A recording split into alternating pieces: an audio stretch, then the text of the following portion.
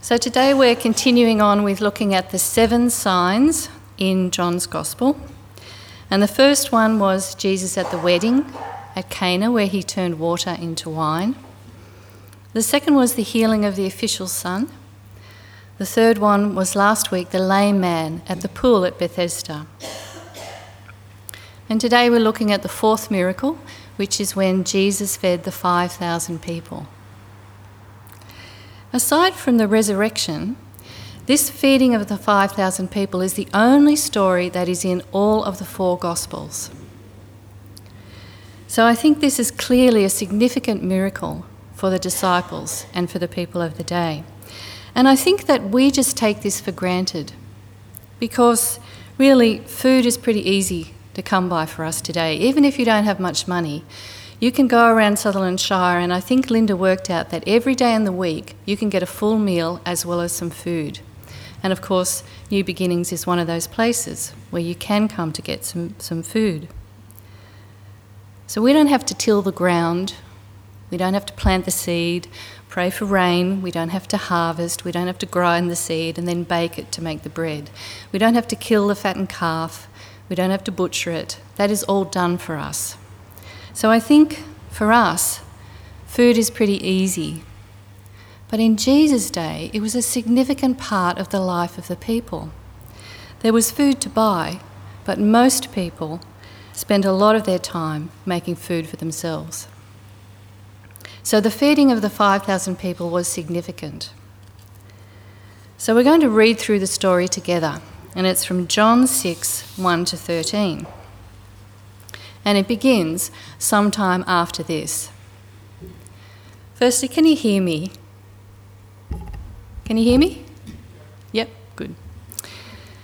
So sometimes after this. The after this is the healing at the pool of Bethesda, and the fuss that the Pharisees made concerning Jesus healing on the Sabbath. And Simon last week showed how the religious people were putting the rules before the grace of God.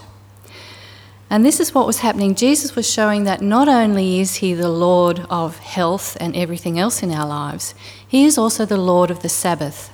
And this is what upset the Pharisees so much. And so this story started to spread, and people began to hear about Jesus and his claims as being the Messiah, and hearing about the wonderful things that he was doing. So, sometime after this, Jesus crossed to the far shore of the Sea of Galilee, and a great crowd of people followed him because they saw the miraculous signs he had performed on the sick. Now, this is a crowd that has come from a number of towns around. These people have disrupted whatever they're doing in their daily lives because they want to come and hear and see what Jesus is doing. They want to be part of it. And although Jesus crossed over from where he had done the miracle with healing the lame man, still people followed him and came to be with him and hear what he had to say. So continue with the reading. Then Jesus went up on the mountainside and sat down with his disciples.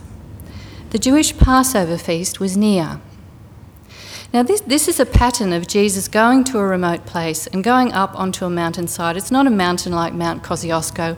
It's really just a bit of a mound, really. But he would go up to the centre of it, and the disciples would sit around him, and then the crowds would sit around him, a bit like he did on the Sermon of the Mount. And it's interesting that John is the only one who mentions that it was near the Passover feast. And I wondered why he did that. I think it's because Passover was such a significant event in the Jewish calendar, because it marked the day when they were liberated from the oppression of the Egyptians. It is the day when the angel of the Lord came, and if you had your mark on your doorpost, then you weren't affected. And they had a meal that night, and it was a special meal, and it involved bread. And it's the time when they really began to become formed as a nation under God. And it also reminded them of the time when they were in the wilderness and the manna from heaven was coming down, and God was providing for them what they needed. And I think John was also looking back, when he was writing this story, he was looking back at what Jesus has done, and he was remembering the Passover, the last Passover that he had with Jesus, where Jesus gave them the bread and the wine and said, "Do this in remembrance of me." And so I think John, writing this story, is thinking of Jesus as being the bread of life. And so that's why the fact that it's near Passover is so significant for John. On with the reading. And the next one. When Jesus looked up and saw a great crowd coming towards him, he said to Philip, "Where shall we buy bread for these people to eat?" He asked him only to test him, for he already had in mind what he was going to do. And Philip answered, 8 months' wages would not buy enough bread for each one to have a bite. Now in the Greek, it says that it would take 200 denarii to feed all the people who were there. So what the translators have done for us, they've worked out how much 200 denarii was in the day of the people and said that it's 8 months' wages. So I looked up what the average wage of a male is today, and it's $75,000.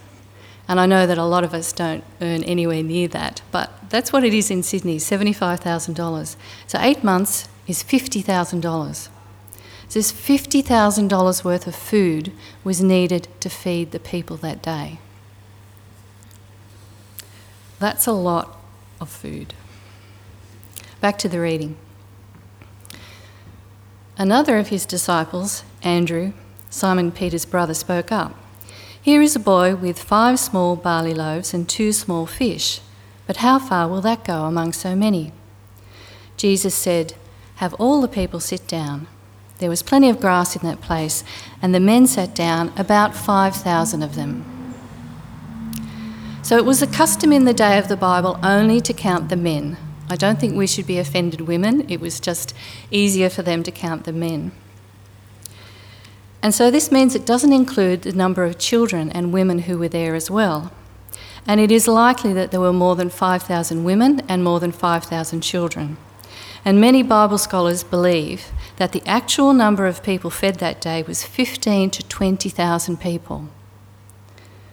So to give you an idea of what that crowd looks like, if you think of Shark Park, the home of the Cronulla rugby team, it has seating capacity for 11,000 people, and then with standing room, it seats 22,000 people.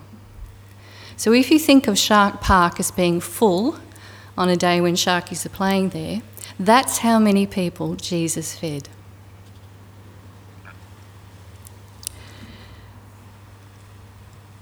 And again, I think we have to realise just how much food this is. For those of you who work in the cafe, or if you've ever prepared a morning tea or an afternoon tea for men's or women's fellowships, or even when we have a combined lunch, just think about how much food we need and think about the number of people that we're feeding.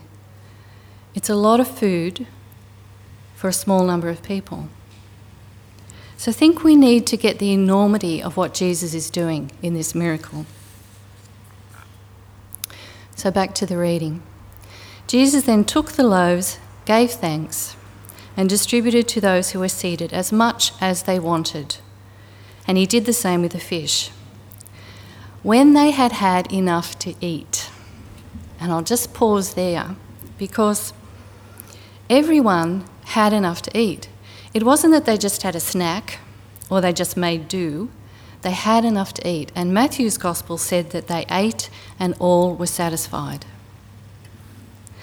So when they had had enough to eat, he said to his disciples, "Gather the pieces that are left over. Let nothing be wasted." So they gathered them and filled 12 baskets with the pieces of the 5 barley loaves left over by those who had eaten them. 12 baskets. I don't know how big the baskets were, but even if they're small baskets, that's a lot of leftovers. Not only were people satisfied, but there was more than was needed.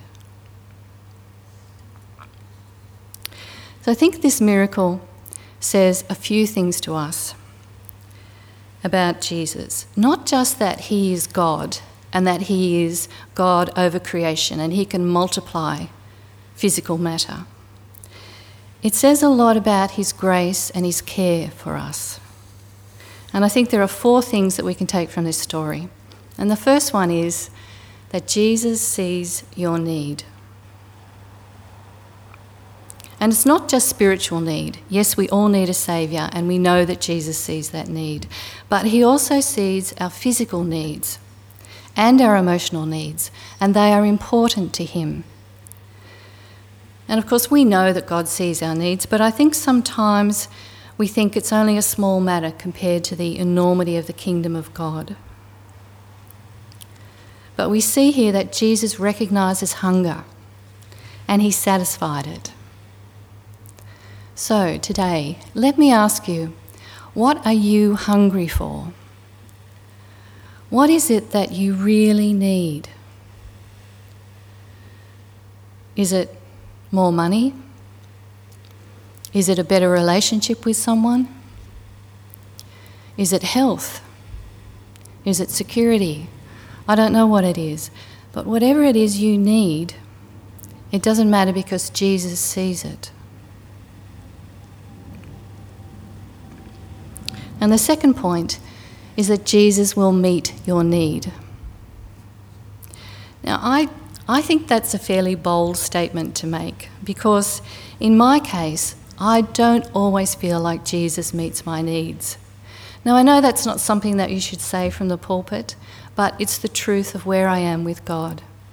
My needs, sometimes I feel like God just doesn't satisfy them. So I don't know if you notice when somebody becomes a Christian for the first time and they pray, everything just seems to work for them. Their prayers seem to get answered. It's really exciting. And then as you go on in your faith, you pray and, I don't know, things just don't seem to happen with the same quickness or power as it used to. And maybe it's because we get lazy, or I get lazy, or I don't have enough faith. Maybe it's that. But I think also sometimes it's because God is doing something else in my life. And, we say, well, it's not the right time, or God is satisfying a different need. And I think that's true. I think all of us need to reconcile the fact of when we ask God for something and it doesn't happen, how do we still trust God in that situation? How do we trust him in every circumstance? Now, I imagine that some of the people who were there that day, they were pretty tired of fish and bread, and they probably wanted something else to eat for lunch. And I believe that Jesus could have provided a smorgasbord if he'd wanted to. He can turn water into wine. He can multiply bread and fishes. He could have done a whole great, hummus and all the whole Middle Eastern cuisine if he'd wanted to. But he didn't. He used what was there and he fed the people bread and fish. He gave them what they needed. And we need to take this into our hearts and learn to trust him. And the third point is that Jesus will give you an abundance. He didn't just make sure that everyone was fed. There was still more if anyone was hungry. And I think we can have small expectations of God. Jesus demonstrates in this miracle that he sees our need. He moves to fill it, and he will fill it in abundance. So we need eyes of faith to see God working in our lives in that way. Because Jesus is about filling our deepest needs. And when we don't understand why God doesn't seem to answer our prayers, then we need to pray for the eyes of faith, because God will always answer that prayer. And lastly, the fourth point is that Jesus uses what is offered. Little becomes a lot when we give it to God. You might not think you have much to offer God. I don't think any of us really do. But we can give him some of our money. We can give him some of our time. We can ask him to take our lives and use it for his purpose. We don't have to be smart. We don't have to be educated. We don't have to be fit. We don't even need to be healthy for God to use us. In 1 Corinthians chapter 1, 27 to 28, Paul is talking about God, and he says, "But God chose the foolish things of the world, the weak things of the world." And then Jesus says to Paul, "When you are weak, I am strong." In Zechariah 4:6, God says, "It's not by might, it's not by power, but it is by my Spirit, says the Lord." And in Romans 12:1, we are encouraged to simply be a living sacrifice to God, to simply offer ourselves, whatever we have, and to rely on the power of God to use us to meet our needs and the needs of others in abundance. We worship an incredible, incredible God, a God who could take 2 fish, 5 barley loaves and feed 20,000 people. He sees our needs, he meets our needs, he will meet them abundantly, and all we have to do is offer ourselves to him. So I want to finish now by just spending some time with the Lord. Just come before God, just between you and him, and just tell him what it is that you need. It might be that you need healing.